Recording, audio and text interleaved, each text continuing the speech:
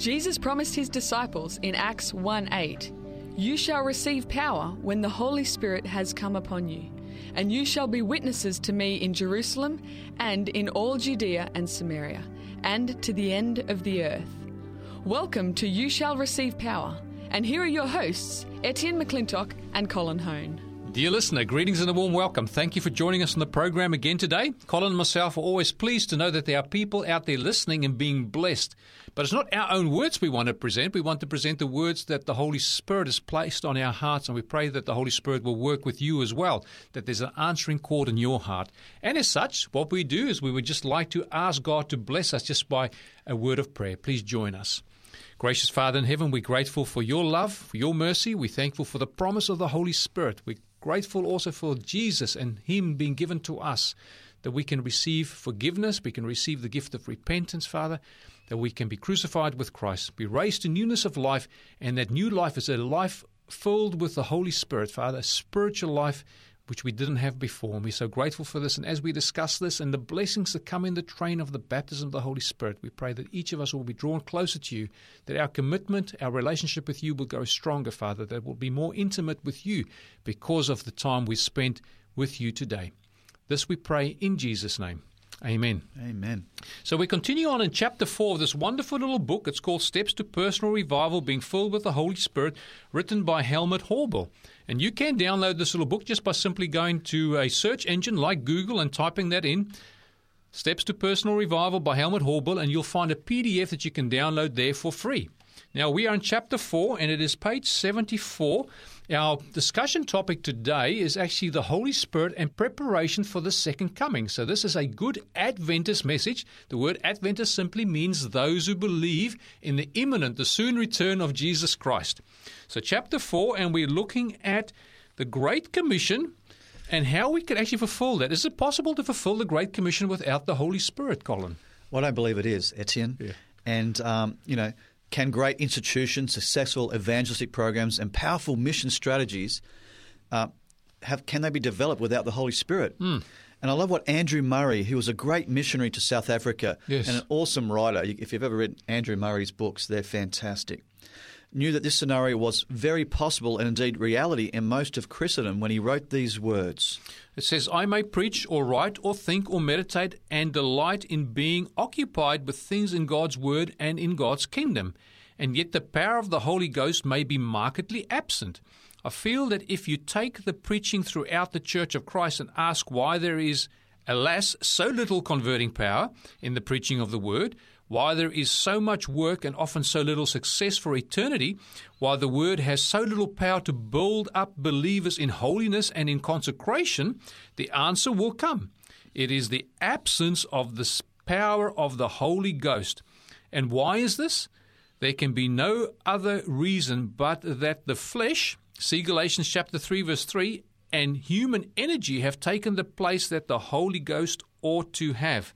Now, Galatians chapter 3 and verse 3 says, "Are you so foolish, having begun in the Spirit, that you are now being made perfect by the flesh?" Again, so what he's saying here, Andrew Murray, and what Paul is saying in Galatians chapter 3, verse 3, is that we're either doing it in the flesh, carnal Christians, or we're doing it through the Spirit. And what he's saying is, Andrew Murray's saying is, a lot of the preaching and a lot of the results we're seeing is through the flesh, carnal Christians, not Spirit-filled Christians. That does make sense.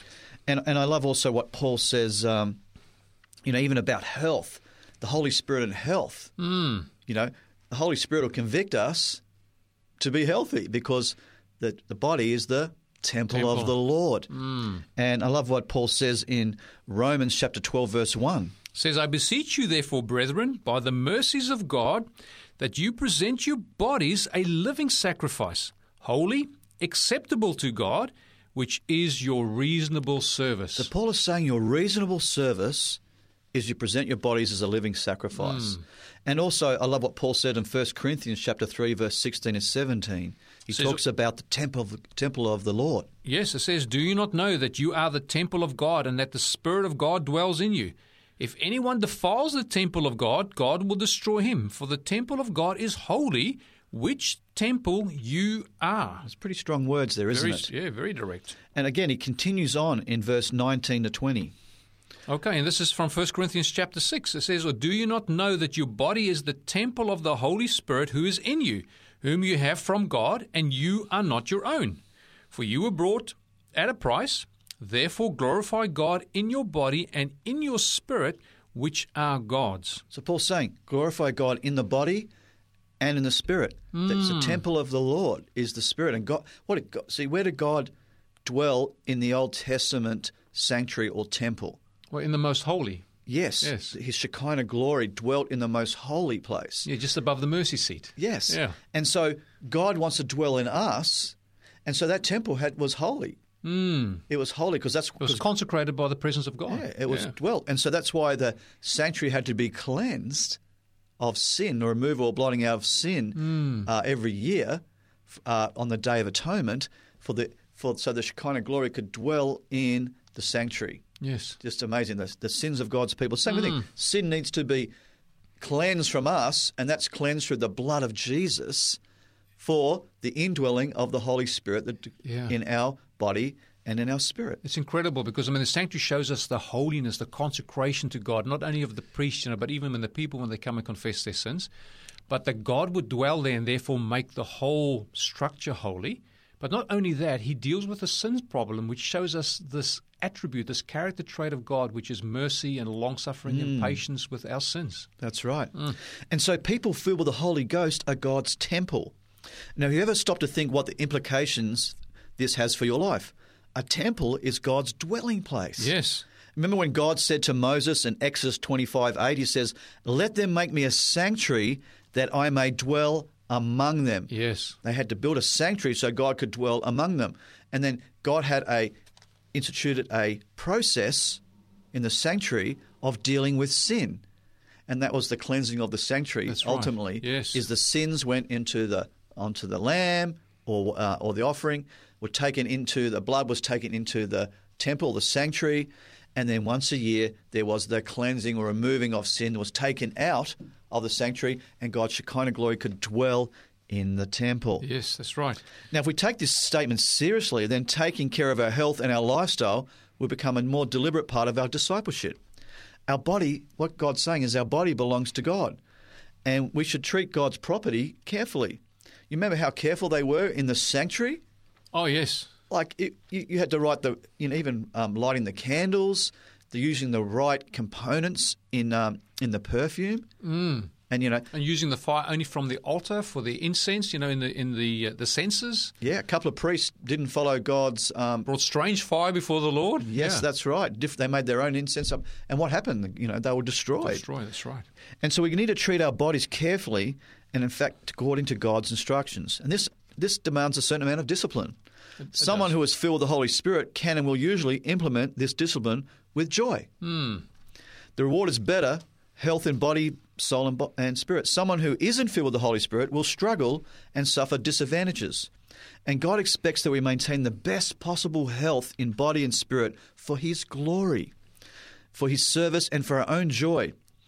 And in this area, there's also no replacement for being filled with the Holy Spirit. That's right. When Jesus lives in us through the Holy Spirit, then He also said, "The Lord who heals you." I'm the Lord who heals you. Yes, Exodus chapter 15, verse 26, He actually says that He's taken Israel out of Egypt now, and He says, "I will put none of the diseases on you which I have brought on the Egyptians, for I am the Lord who heals you." And that's Exodus chapter 15 and verse 26. That's right. And this can raise the question, does the divine doctor, Jesus and the Holy Spirit, heal everyone? I remember there was a story about an old Cambodian woman came as a refugee to a mission hospital, which was in a refugee camp in Thailand. Now, she was dressed in clothes of a Buddhist nun. She asked to be treated by Dr. Jesus. So they told her about Jesus. Yes. She placed her trust in Him and was healed body and soul. When she was able to return to Cambodia, she was able to win 37 people for Jesus. That's amazing. Wow, that is incredible. So, and then also we look at a story in the Old Testament during Hezekiah's sickness. Hezekiah was a king of Israel, and during his sickness, the Lord sent him a message in 2 Kings chapter 20, verses 1 to 11, where He says, "Surely I will heal you." Yes. But why didn't the Lord heal him with a word, but rather gave him a task of putting on a fig? Poultice. Poultice. Yeah, that's right. You know what I mean? Why didn't he just say, you're He healed? used natural remedy. Yeah. Natural remedies. Could it be that the Lord expects our participation through natural remedies or changes in our diet, our exercise and rest? In other words, is there a part for us to do as well? Sure, absolutely. You know, why didn't God heal Paul and left him with a thorn in the flesh? Paul himself said, lest I should be exalted above measure by the abundance of revelations. That's in 2 Corinthians chapter 12, verse 7 to 10. Yes. Paul talks about these infirmities, this thorn in his side. And I love what Ellen White tells us about this. Yeah, so this is in Medical Ministry, page 12. It says, the influence of the Spirit of God is the very best medicine that we can receive, and by a sick man or a woman. Heaven is all health, and the more deeply the heavenly influences are realized, the more sure will be the recovery of the believing invalid. Well, Wow. So that's from Ellen White in Medical Ministries. Page 12, yeah. Written page 12. And isn't it remarkable and significant that what a certain businessman wrote? He shared how all the health seminars hadn't done him any good. But since he started daily praying for the Holy Spirit, he had completely shifted to a healthy lifestyle and adopted a vegetarian diet. Wow. And doesn't this show that being filled with the Holy Spirit can motivate us and give us strength along with joy to accept a healthy lifestyle? So when you pray for the Holy Spirit will convict you to lead a healthy lifestyle because the Holy Spirit says you're the temple of the Lord. That's right. And the Holy Spirit wants to dwell with you, so he'll lead you to lead a healthy lifestyle. And I believe there's a great story about a sister when she wrote this too as well, about a story about this sister in Christ. She says these words, through my complete surrender to Jesus, God changed my life completely in a moment. After my prayer of surrender, I went into the kitchen the next morning, stood by the coffee machine, shook my head and said to myself, no, I don't drink coffee anymore. Wow. In the past, this would have been unthinkable because she said, when I tried to quit drinking coffee, I had horrible headaches for 5 days because it's obviously withdrawal symptoms. And then when I gave up coffee, Yeah. there was withdrawal symptoms. When I gave up smoking, 30 years ago, there were withdrawal symptoms. When you give up taking drugs or putting drugs in your body, there will be withdrawal Whether symptoms. it be nicotine, caffeine, or opium, there's withdrawal. Some There's of them are just much more severe. Even sugar. When you cut back on Even your sugar, sugar. there will be withdrawal symptoms. Yeah. And so she had headaches and strong symptoms. This time, she didn't even think about the consequences it would have for her. She only knew that she didn't want to drink coffee anymore. Wow, so this is just the Holy Spirit convicting her. That's right. And this time, she didn't worry about the consequences. She just trusted in divine power. And today, she says she has no more desire for coffee. Wow. This was one of only the many changes in her life. And this can happen over victory over tobacco, alcohol, for anyone who wants to be free from any addictions. Yes. And explains in length the way to deliverance through prayer and promises. We need to pray and believe in the promises of God. Amen. And a life with the Holy Spirit will greatly promote health reform. I mean, the Bible speaks about health. Yes. So if the Bible speaks about health, then the Holy Spirit will never contradict God's word. You can read that in John chapter 16. It won't contradict God's word. That's right. So if the Holy Spirit is contradicting God's word, or the Holy Spirit you think the Holy Spirit's convicting you to do Can't be the something, Holy Spirit. it's not the Holy Spirit. Yes. He will not be in contrary to the word of God. And so a life with the Holy Spirit will greatly promote health reform in your life. It's a matter of health information linked with the power to change. And that's what Don McIntosh, director of New Start Global Weimar in California, says. These words. Right. It says the real need of our day is not simply health education. We have excellent information. What is needed is health information coupled with power to put it into practice, which is the power to change. Yeah, so we have a lot of information. Even science now is saying, vegetarian diet is the best diet. That's right. I watched a program recently where this man went on this journey, and these people who were even on, taking pills for all sorts of things went vegan, and after a few weeks they didn't need to take the pills after a while. Obviously they were working with their doctors on this, they just didn't go off it. Yeah. But their diabetes had come down, their cholesterol and all sorts of things happened. Blood pressure. Yeah. As they went on a vegan diet. And so the real need of our day is not simply health education. We have plenty of health education. what we need is the power to change. That's right. And also, Dr. Tim Howe says these words as well. It says, health education alone is not medical missionary work. Health education does not provide healing any more than the law of God provides salvation. To realize health or salvation, the transforming power of God must be experienced. We need to, not more information, we need a revelation. Yeah, transformation. We need transformation. And the transformation only comes through the power of God. That's right. And what about faith healings? Can any be expected without being filled with the Holy Spirit? I mean, we read Mark chapter 16, verse 17, 18. It talks about, healing. That's right, yes. And James chapter 5, verse 14 and 16, it talks about healing. If anybody is sick, they should ask for the elders to come, and the prayer of faith will actually heal the sick person. That's right. Yeah. And then here's the thing is, it's not always in our time. This is a very important principle to realize about healing. God promises healing, but whether it happens straight away or in 1 week or 1 year or at the second coming, you will be healed. We leave the timing in God's hand. We have faith in God's promises and we leave the timing in God's hand. That's true. So I now want to talk about the preparation for Jesus' second coming. Now, there is no substitute for an intimate fellowship with Jesus, with the Holy Spirit, as preparation for the second coming. Amen. Or dying in the Lord. You know what I mean? When we die in the Lord, we're... Well, we don't... self stays dead, but we are made alive or quickened through the Holy Spirit. So we're crucified, nevertheless we live. That's right. So when Christ lives in me through the Holy Spirit, then I'm ready through his grace. And 3 areas can show us this. And you can read it. There's a great book that deals with this. It's called Spirit Baptism and Earth's Final Events by Dennis Smith. Okay. That you can read this. And the first one is a personal relationship with Jesus. Jesus said these words in John 17, verse 3. It says, and this is eternal life, that they may know you, the only true God, and Jesus Christ whom you have sent. So eternal life is based on knowing God. Yes. And knowing Jesus Christ whom he has sent. And the word know has a deeper meaning in the Bible than it does today in the English language. And what it means, it's a complete, mutual and loving commitment. Right. It's a commitment. And it's only present in the life of the Holy Spirit. This thought is expressed in the following quote by Ellen G. White, a beautiful quote. It says, we must have a living connection with God. We must be clothed with power from on high by the baptism of the Holy Spirit, that we may reach a higher standard.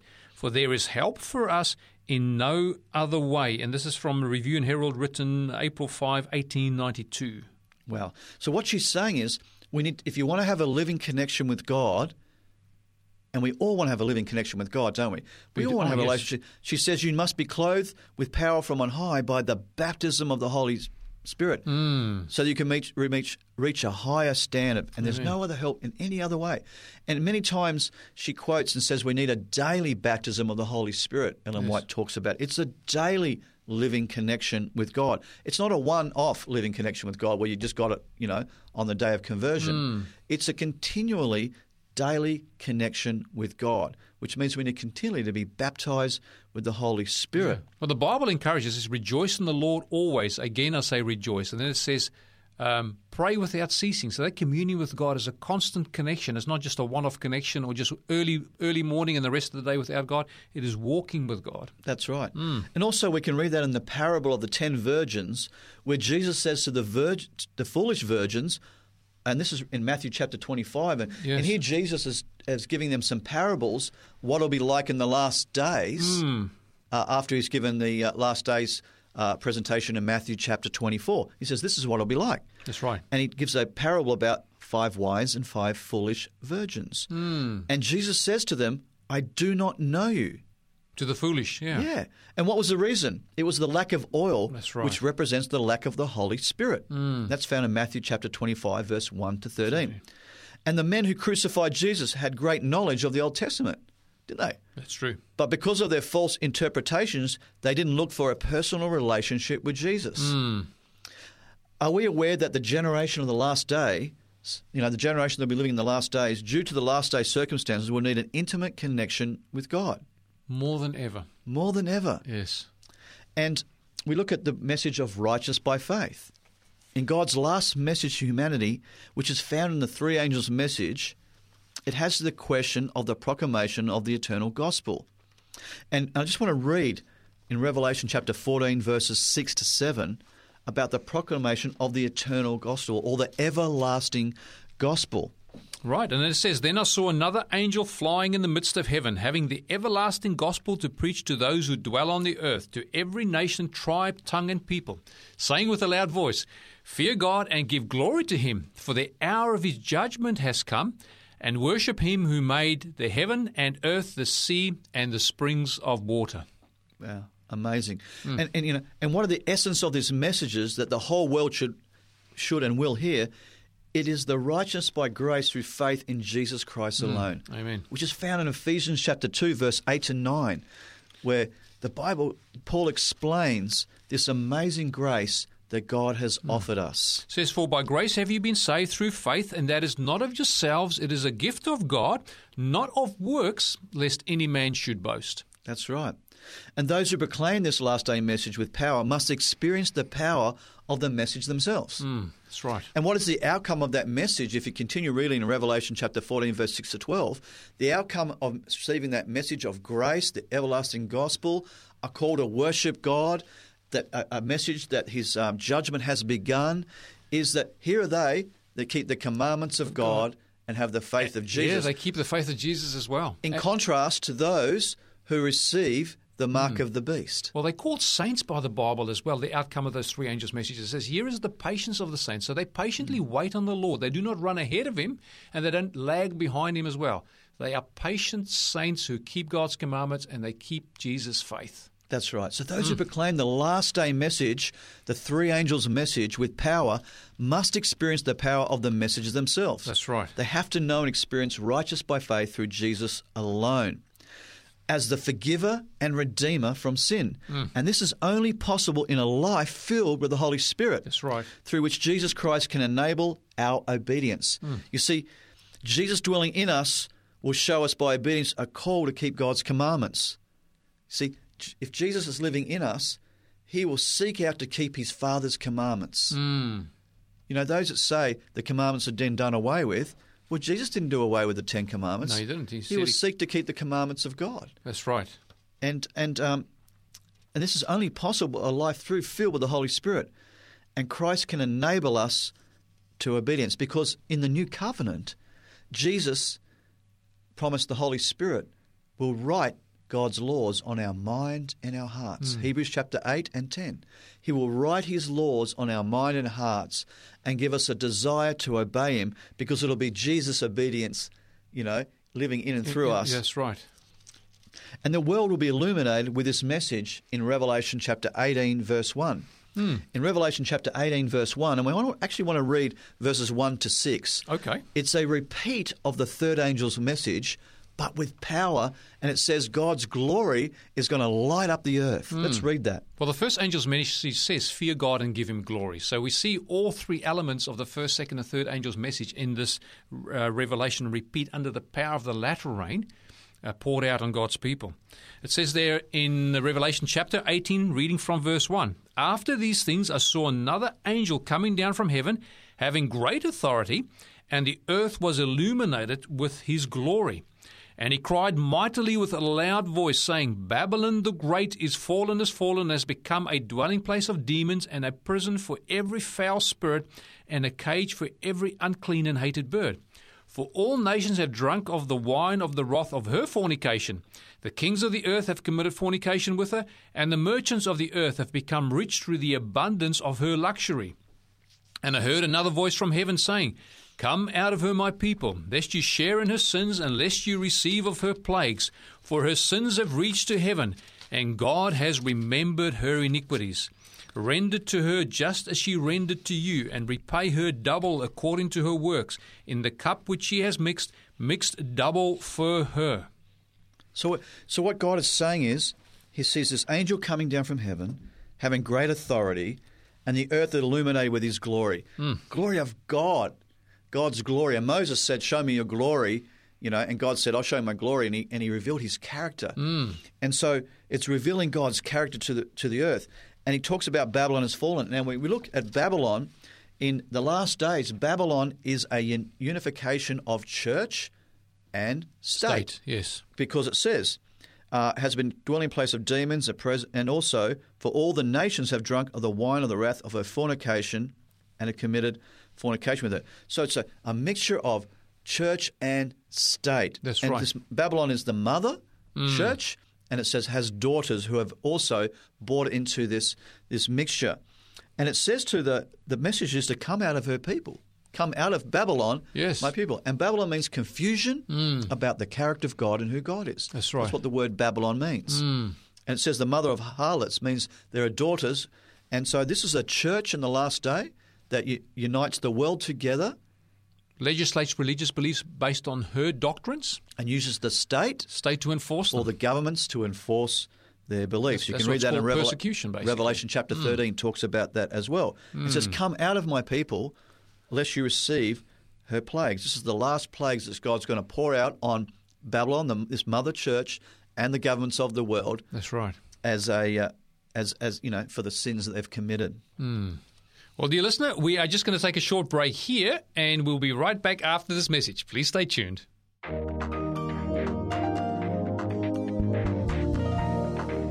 Absolutely true story. A young man was flying in a military plane above Idaho during World War II when the plane hit turbulence and he was thrown against the door of the cockpit and went out at 20,000 feet. But his shoelaces caught on something inside the cockpit. He was hanging from the plane above the earth and he prayed, Lord, if you get me out of this, I will serve you forever. Next thing, he was thrown back up into the cockpit. The door slammed shut behind him. He told me this story. He got back on the ground, committed himself to God, and became a minister of the gospel. Psalm 119, verse 146 says, I cried unto thee, save me, and I will keep thy testimonies. Don't know if you've fallen out of a plane, but God has saved you. What can you give him? Start by giving him your heart completely. I'm John Bradshaw for It Is Written. Let's live today by every word. Dear listener, we're glad you stayed with us. We are continuing a second half of our program where we are looking at the importance of the Holy Spirit, which prepares us for the second coming of Jesus Christ. So, Colin, we've discussed some very important aspects in our relationship with the Lord. We spoke about health, and now we're talking about some other things that are important as well regarding our preparation. That's right. Well, one of the other things we're going to do is we're going to have a love for the truth.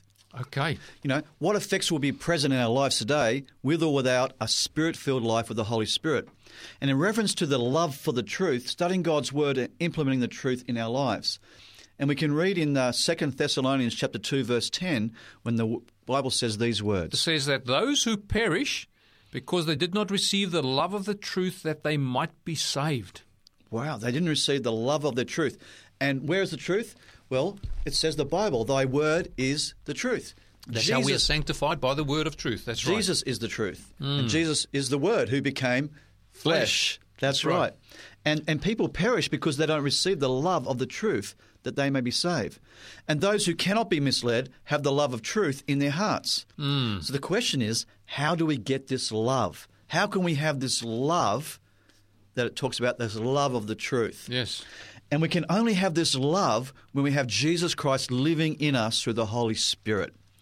And in Romans chapter 5, verse 5, the Bible says that the love is in our hearts comes from the Holy Spirit. Let's just read that. Yeah, it says, now hope does not disappoint, because the love of God has been poured out in our hearts by the Holy Spirit who has been given to us. That's right. So God's love, agape love, godly love, is poured in our heart.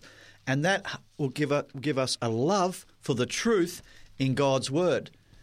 The reason sometimes we don't love the truth is because the truth goes against what we naturally want to do. That's true. Our carnal natures, it really comes head to head. And it's only by surrendering and trusting in God that the love of the truth can be put in our hearts. And so much peace comes upon you when that conflict is taken out of the way, when you make that surrender, because that conflict is quite intense. It's very intense. Between what we naturally want to do and what the Holy Spirit is convicting us on. It's the carnal nature versus what God wants to change. The flesh and the spirit are contrary to one another. Because he wants us to be partakers of the divine nature, as Peter says in the Word. Amen. And also the Bible tells us in Ephesians chapter 3, verse 17, tells us that we'll be rooted and grounded in love through the Holy Spirit. That's right. So that Christ may dwell in your hearts through faith, that you being rooted and grounded in love. That's right. And in John chapter 16, verse 13, the Holy Spirit is called the Spirit of Truth. Truth, that's right. That's right. So this shows us clearly that it is necessary to be a spiritual Christian in order to have the love for the truth. We need to be Spirit-filled to even love the truth. That's right. I must admit, before I prayed daily for the Holy Spirit, I would sometimes read the Bible and sometimes I wouldn't. You know, I even would read the Spirit of Prophecy and sometimes I wouldn't. It was like a off and on relationship. But then when I started praying and surrendering and praying to be daily filled with the Holy Spirit, what happens is you have a love for God's Word. That's right. You'll have a love for the Spirit of Prophecy because the Holy Spirit is putting that love in your heart and giving you a desire for that. You find great delight in it. Anything that you love, you want to spend time with, you talk about it, you think about it, you wake up, the first thing you think about, Jesus is the way, the truth, and the life, and you want to spend time with Him, communing with Him through His Word, because the Holy Spirit puts that into our hearts, that desire. And so before that, I wasn't thinking like that. I would go to church, I'd go through the routines, I'd, paid my tithe, I would, turn up to church, but you know what, I wasn't spending time in the Word, wasn't spending time in the Spirit. I wasn't really witnessing. And so what you find is I was lacking the Holy Spirit. But then when I started praying daily, surrendering and praying daily for the Holy Spirit, guess what? The love of God is put on your heart, and I have a love for the truth, a love for God's Word, and a love for the Spirit of prophecy. And this clearly shows us it's necessary to be filled with the Holy Spirit in order to have a love for the truth. So do we have problems today with the love for the truth or God's Word or God's prophetic writings for the Spirit of prophecy? Yes. Consider the times ahead of us. It says these words. Ellen White talks about what's going to happen at the end. Right. So this is from the Great Controversy, page 625. It says, only those who have been diligent students of the Scriptures and those who have received the love of the truth will be shielded from the powerful delusions to take the world captive. Are the people of God now so firmly established upon His Word that they would not yield to the evidence of their senses? Wow. So it's talking about what we see and what we hear from the Word of God. And if there's a conflict there, will we go with our senses, which can easily be deceived? I mean, illusionists, those people who do magic tricks and that. It looks so real, doesn't it? That's right. They can easily deceive your senses. You cannot believe what you see. So would you now follow your senses, or would you have something greater as an evidence for truth? As Jesus says, thy word is truth. Let me give you an example of that. I have a work colleague that I worked with once, and we used to discuss God and the Bible and everything, and he didn't believe in it. And I said to him, so let me ask you a question. I said, if an angel, appears on this earth and he says he's Jesus, he looks like Jesus, starts doing even miracles like Jesus, even bringing fire down from heaven, would you believe then? And he says, yes, I would. Wow. Which is exactly what Ellen White was saying there. That proves the point. He said he doesn't believe now even in God, but if an angel appeared and did miracles, looked like Jesus, talked like Jesus, walked like Jesus, he says, I would believe then. He's not grounded in God's Word. No, he basically would only go on what his senses would see. And so that's what Ellen White says here. Only those who have been diligent students of Scriptures and have received the love of the truth, the Holy Spirit has convicted us of the truth in God's Word. We haven't gone with our own opinions or on whatever miracles, because there is false miracles as well the Bible talks about in the last days. There'll be false prophets, false Christs, and false miracles that will deceive many. That's right. Even the elect, if possible. So it's so important that we're grounded in the Scriptures to receive the love of truth that will shield us from the powerful delusion that's taking the world captive. Because the Bible talks about that Satan will appear as an angel of light and deceive many in the last days. That's right. So are the people of God now so firmly established upon His Word that they will not yield to the evidence of their senses? Because many people who aren't will. Now, God doesn't ask if we've discovered all truth, but what He does ask us if we love the truth. We're going to be I'm discovering things all the time. It's a journey, Etienne. Yes. And I believe even through the ceaseless ages of eternity, we'll be learning more and more about the character of God and about His creation and about His love and His plan. But what's important is if we love the truth, we don't turn away from it. Because sometimes you come through, read things in the Bible, and it goes against what society talks about or believes, goes contrary to them. Or even contrary to some stuff that we may hold onto. Our own opinions. Yes. Which our own opinions are what? Are formed by those around us and what we've read, what we've learned, what's come in our brains, everything. And we form our own opinions. But God's Word goes against our own opinions from time to time. That's right. That's right. Now, the other thing as well is the fruit of the Spirit or the works of the flesh. Okay? There are two either have the works of the flesh or the works of the Holy Spirit.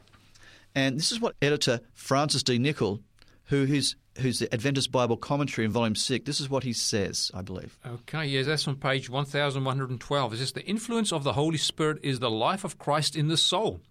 We do not see Christ and speak to Him, but His Spirit is just as near to us in one place as it is in another. It works in and through everyone who receives Christ. Those who know the indwelling of the Spirit reveal the fruit of the Spirit. Just as what Jesus said, didn't it? You will know them by their fruits. That's and right. Here Dr. Nichol is saying the evidence of the indwelling of the Holy Spirit will be revealed in the fruits of the Spirit. And that's what Galatians chapter 5 verse 22 says. It says the fruits of the Spirit are love, joy, peace, long-suffering, kindness, goodness, faithfulness, gentleness, self-control, and against such there is no law. That's right. And Ephesians chapter 5 verse 9 also says that the fruit of the Spirit is all goodness, righteousness, and truth. Truth. You see, righteous by faith is a fruit of the Spirit. Amen. Because you receive Christ by faith. You walk in the Spirit by faith. And so we read that too, don't we? In Galatians 5:16-21, it shows us that the power of sin will be broken us through the Holy Spirit. And it says there, I say then, walk in the Spirit, and you shall not fulfill the lust of the flesh. So I want to stop right there. How do we not fulfill the lust of the flesh? Because we're all battling against the lust of the flesh. Let's be honest. Yes. We all are. I've got things in my life that I'm battling against the lusts of the flesh. So how do we not fulfill the lusts of the flesh? By the Bible walking says, in the Spirit. Walk in the Spirit. And keep reading. It says, for the flesh lusts against the Spirit, and the Spirit against the flesh, and these are contrary to one another, so that you do not do the things that you wish. So what are these things that we wish to do? These are the wrong things we wish to do according to the flesh, but if you're walking in the Spirit, you will no longer do those things of the flesh because you're walking in the Spirit. But if you're walking in the flesh, the things that the Spirit convicts you of, you won't be able to do either. That's right. So it says, so you do not do the things that you wish. And then verse 18, but if you are led by the Spirit, you are not under the law. The law of sin it's talking about there, isn't That's it? right. Or the condemnation of the law as well. That's exactly. Right. It says, for now the works of the flesh are evident, which are adultery, fornication, uncleanness, lewdness, idolatry, sorcery, hatred, contentions, jealousies, outbursts of wrath, selfish ambitions, dissensions, even heresies. So that's things that are not true, that people teach as a doctrine.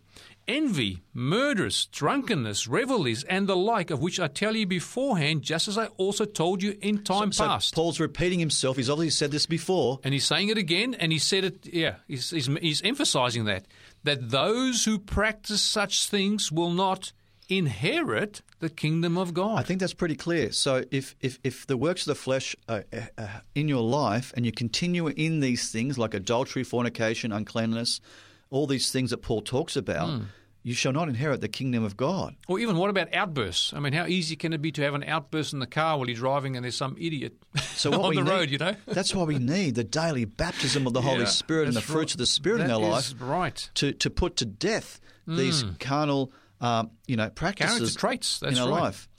So now we want to talk now about spiritual gifts. Now, under spiritual gifts, we mean the gifts given by the working of the Holy Ghost. Not natural abilities, but spiritual gifts. That's right. Working the Holy Spirit. It's more than talents. That's right. So you can find these in 1 Corinthians chapter 12, verse 23. And the interesting thing is, and I want to make this point, is it's the Holy Spirit that determines what spiritual gifts you get. We've talked about the fruits of the Spirit. Now, everybody needs the fruits of the Holy Spirit. Amen. That's the most Everybody important thing. can get those, yes. But God also gives us different gifts according to the Holy Spirit. He determines what gifts we get. And you can read that in 1 Corinthians chapter 11 and 12. Yeah. And some of the gifts are listed in 1 Corinthians chapter 12, verse 28. What are some of the gifts? Okay, it says, and God has appointed these in the church. First apostles, second prophets, third teachers. After that, miracles, then gifts of healing, helps, administrations, varieties of tongues. That's right. And also in Ephesians chapter 4, verse 11, it also talks about these gifts. And even Paul speaks about these gifts in Romans as well, doesn't he? Yeah, he does. He talks about that in Romans chapter 12, I believe. That's right. So Ephesians chapter 4 and verse 11, it says, and he himself gave some to be apostles, some prophets, some evangelists, some pastors and teachers. Yeah, and Paul talks about in Romans chapter 12 when he talks in verse 4, for as we have many members in one body, but all the members do not have the same function. In other words, the hand does what it does, the nose, the ears, the eyes, we all have a different function, but we're all part of one body. And it's just same as we're part of the body of Christ. Christ is the head, we're the body. The church is the body. And we have many parts and functions. That's right. And it says to him, for as many have members of one body, but all the members do not have the same function. So we being many are one body in Christ and individually members of one another, having then gifts differing according to the grace. There's different gifts that are given by the Holy Spirit. Yes. Let us use them. And he talks about prophecy and teaching and exhortation and mercy and different gifts that are given in the church. So we're to use those gifts, and the Holy Spirit determines what gifts we're given. And these gifts play an important part of equipping the saints for the work of ministry. The gifts are used for the body, for ministry in the church, and for soul winning. Okay. And so they validate the testimony of the church and give its leadership and guidance. And the Holy Ghost also gives other talents for specific purposes, in knowledge in all manners of workmanship. For example, in Exodus chapter 31, verse 2 to 6, it talks about that. Yes, for example, here it talks about the guy by the name of Bezalel, and he was, it says according to Exodus 31 and verse 3, that God has filled him with the Spirit, and he's given him wisdom in understanding, in knowledge, and in all manner of workmanship, to design artistic works and to work in gold and silver and bronze and cutting of jewels, for setting and carving of wood, and to work with all manner of workmanship. So this is skills that we typically wouldn't even think are given by the Holy Spirit. But for example, God may even give someone the technical ability because you need your audio visuals. Colin, we're just talking about, wanting to reach the unchurched. We want to reach those people who have not heard the good news of the gospel yet. And we're going to need some skills and abilities and people who are spirit-filled, who have their spiritual gifts from God to do their things. We're going to need some technical people. We're going to be able to people who have the gift of hospitality, the gift of communicating with people, that social interaction, who can give Bible studies, who can go door to door and visit people, who can pray with the sick. Gift of hospitality, greeting people. Yeah. There's so many different gifts that God gives us. That's right. But you notice, though, even that when he gave those gifts to that guy there in Moses' day, the gifts were given to build the temple, the sanctuary, to make all the furnishings in the sanctuary. And so in architecture, and when we want to become like Jesus. We want to be his disciples. We surrender him everything we have and are. That's the point. We surrender everything we are. Hence, all our talents and abilities, inherent as well as learned, are placed at his disposal. That's the point. And he can give us additional talents, or if he can, refine and purify even our natural abilities. Yes. Okay? But it's Holy Spirit directed. Amen. Now, can we have spiritual gifts when we have the lack of the Holy Ghost? Well, I think the gifts come through the Spirit, and if we do not have the Spirit, how can we have these spiritual gifts? That's right. That's right. And God's choice or the people's choice. We Okay. have a worldwide democratic structure in our church. For the Seventh-day Adventist Church is a democratic structure. That's right. We vote.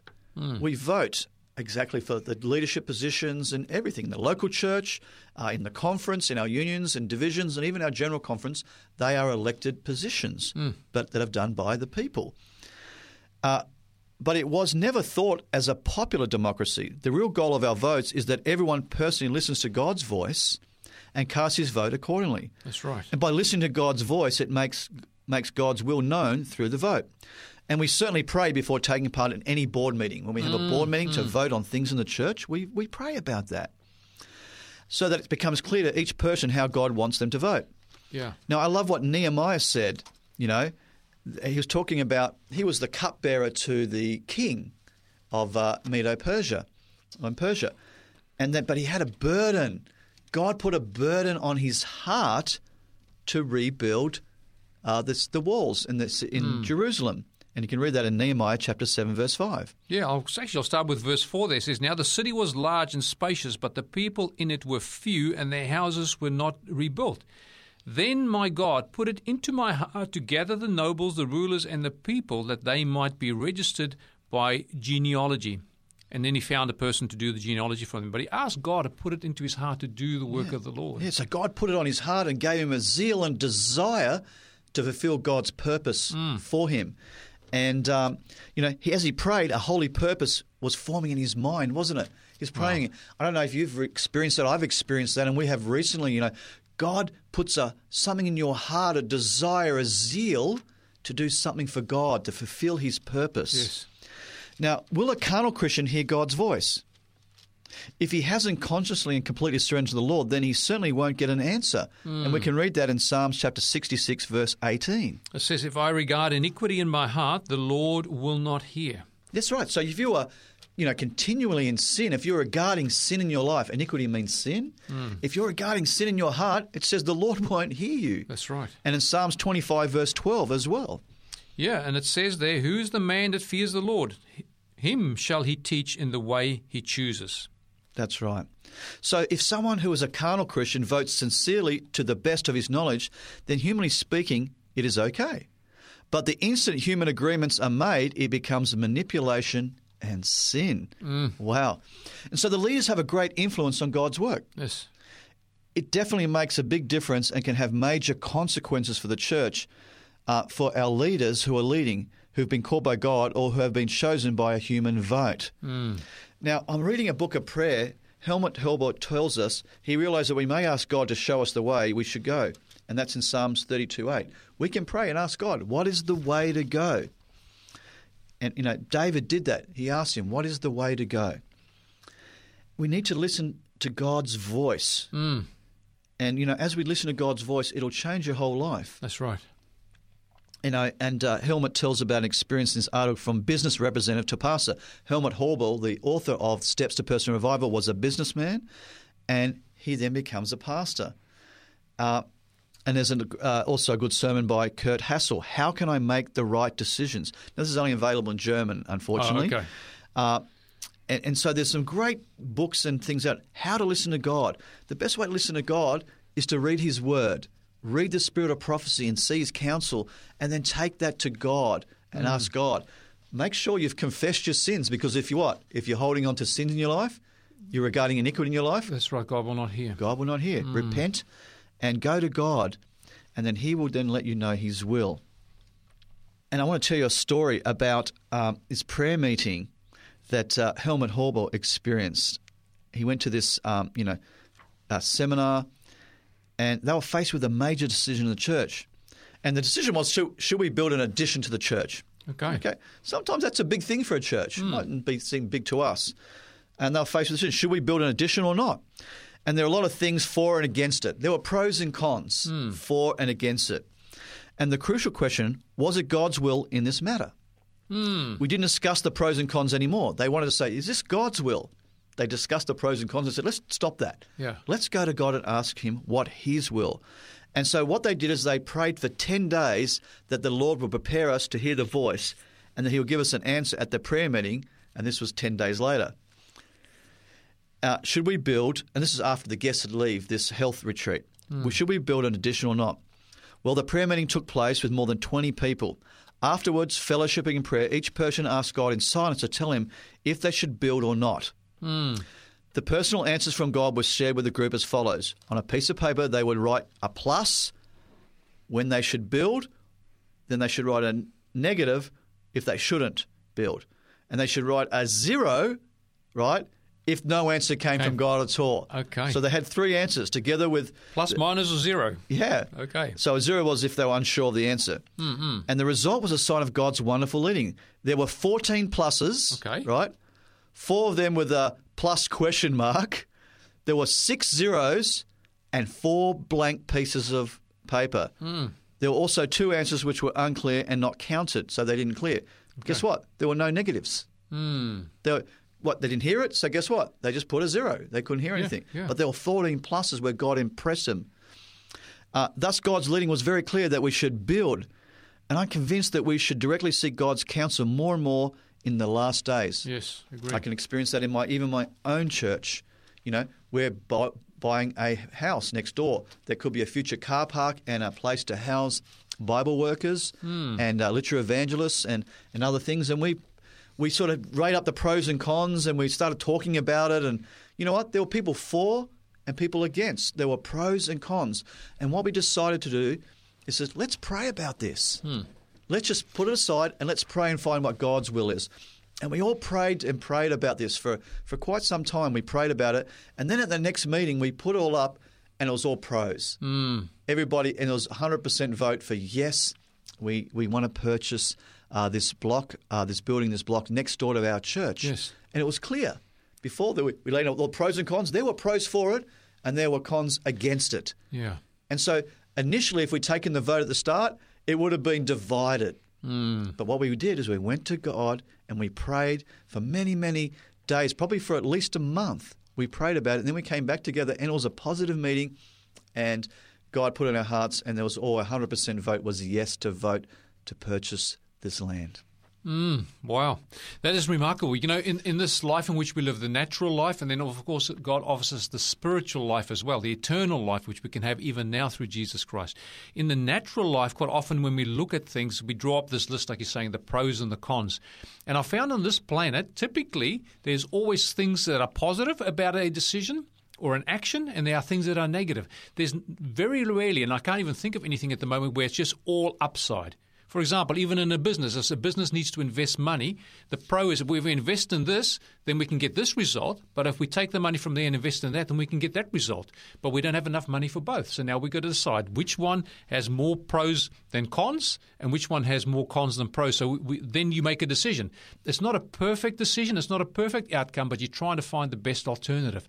With God, it doesn't work that way. No. With God, we can receive the positives without any of the negatives if it's spirit-led, because God can solve our problems 1,000 ways of which we can't even comprehend. And so in both these cases, for Helmut, when he went to build this extra addition for this health retreat, they decided there were pros and cons. Yeah. And they decided, well, we don't know which way to go. So they sought the Lord in prayer. And the same with our church. There were pros and cons for both reasons, for doing it and not doing it. Yeah. But what were we doing? We were just doing our pros and cons from our natural thinking. Then we went to God and asked God, and then when we came back, God had made it clear and changed the minds of those who were sort of against it. And we were all in one accord. That's incredible. You know, the knowledge of good and evil has stayed with us as a people because of Adam and Eve's sin, and we've inherited that. Everything that we do has got pros and cons. There's good and evil in everything. But with the Holy Spirit, we can receive the good and let God lead. Amen. Well, dear listener, we are just going to take a break here to give you our contact details, and we'll be right back after this message. Stay tuned. Thank you for joining us on You Shall Receive Power. If you would like more information about today's program, or if you have any questions, please contact 3ABN Australia Radio by phoning 02 49 73 34 56. Or you can send an email to radio@3abnaustralia.org.au. You can also contact us on our 3ABN Australia Radio Facebook page. We look forward to hearing from you. Dear listener, welcome back, and you please feel free to use those contact details if you want to get in touch, or you want to ask where you can find this book or download it, or you have any queries in pertaining to this program. But just, Colin, as we wrap it up, we were just talking about the fact that we've inherited a world that is full of good and evil. The knowledge of good and evil is with us, even when we make decisions. That's why we draw up a list and we have the pros and the cons. There is good and there is evil. But when we rely on the Holy Spirit to lead, we know that that's all good because there's no evil in God and in the leading of His Spirit. That's right. And the two examples we just used, there were pros and cons. It wasn't a matter of an evil or good. Yeah. It just made this looks like it's a negative Upside or a downside? upside and downside Yes. based on our natural human Thinking. Yeah, and reasoning. But yeah. what is impossible with man is possible with God. That's right. Thus, God's leading is very clear. And I'm convinced that we'll seek directly God's counsel more and more in the last days. In decisions we make, instead of just doing the pros and cons, we'll go to God in prayer and ask Him to reveal. That's right. And I love what Joel 2:28-29 says.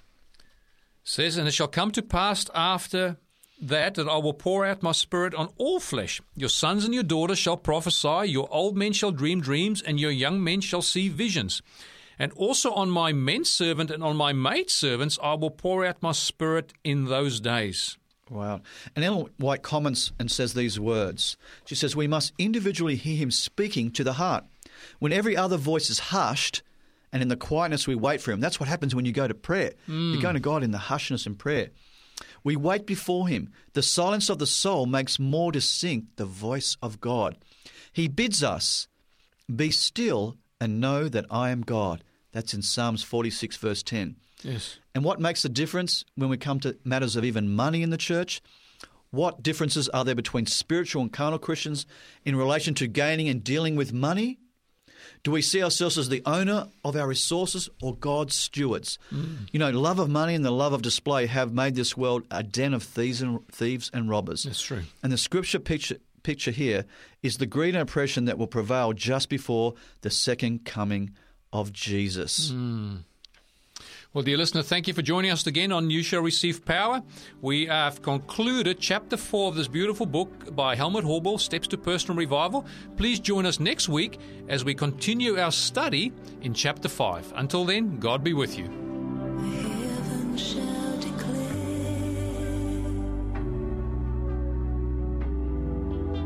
the glory of His name. All creation bows at the coming of the King. Every eye shall see,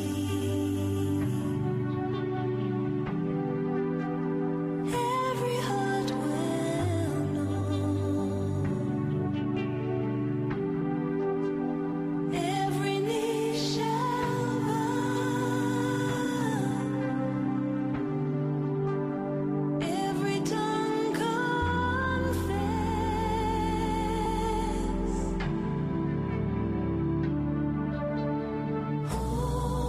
Holy, holy, holy is the Lord. See the coming of the King. Holy is the Lord.